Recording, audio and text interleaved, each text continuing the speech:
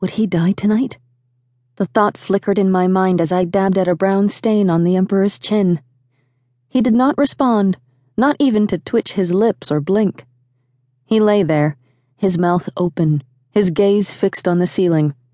The right side of his face was a ruinous pool of skin, and his good left eye was opaque, like a marble that the light of candles failed to penetrate. Now and then there seemed to be a spark in that eye, as though his old valor was struggling to come to life, to surface, to fight the fate that conquered him. But the light flashed like a fish in a murky pond. It was there, swimming, but it did not come up to the surface, not even for a breath of air. He did not see me. He was gone, I could tell. A once powerful whirlwind of wrath and will, now a bag of slackened skin, a shell of vaunting vanity. I straightened, and an ache shot through my back.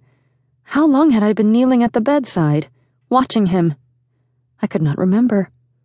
All of us, the talents, the graces, and the beauties, once the bedmates of the Emperor, had been his caretakers for the past 10 months. Every day we took turns feeding him, cleaning him, for he had long ago lost the ability to control his fluids, and carefully we watched him, listening to his every labored breath and every painful groan. When the Emperor had announced Pheasant as the heir of the kingdom last year, he had been frail, and he had collapsed a few days later, shaken by the mysterious hand that had tormented him all these years. Writhing, gushing white foam from his mouth, he fell out of a stretcher on the way to his bedchamber and had not wakened since. The water dropped in the water clock beside me. 9. Where were they? They must hurry. I rose, patting the side of my cloudy chignon, the elaborate hairstyle I had finally mastered. A few strands had fallen on my shoulders, and the loose knot that should have sat on the top of my head had slumped sadly to my right ear. I wished I could make myself look more presentable, but we were not allowed to leave the chamber. The physicians had ordered me and the other talents to stay with the Emperor at all times. I had not bathed for 2 months, looked at myself in the bronze mirror, or put on my white face cream.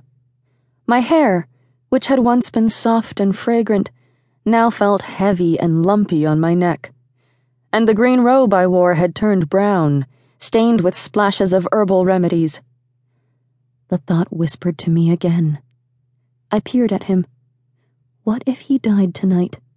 What would happen to me and the other women who served him when he did die? I quickly smothered the thoughts. I should not think of those questions, for it was treason to ponder on the Emperor's mortality. But all the titled women in the inner court must have wondered about their fate these months while he lay there unresponsive. After all, it was the unspoken law that we, as the Emperor's women, should never feel the warmth of another man's arms again after the Emperor's death. There must have been a plan for us. Yet no one talked openly about it, even though the ladies gathered together in the courtyard every morning, whispering, their eyes misty with tears. I wished I could listen to the Duke and the Secretary, the 2 highest-ranking ministers, when they came to visit the Emperor. But they had many important matters to discuss and did not seem to pay attention to us. And Pheasant. He was busy too, and I had not yet had an opportunity to ask him about our fate.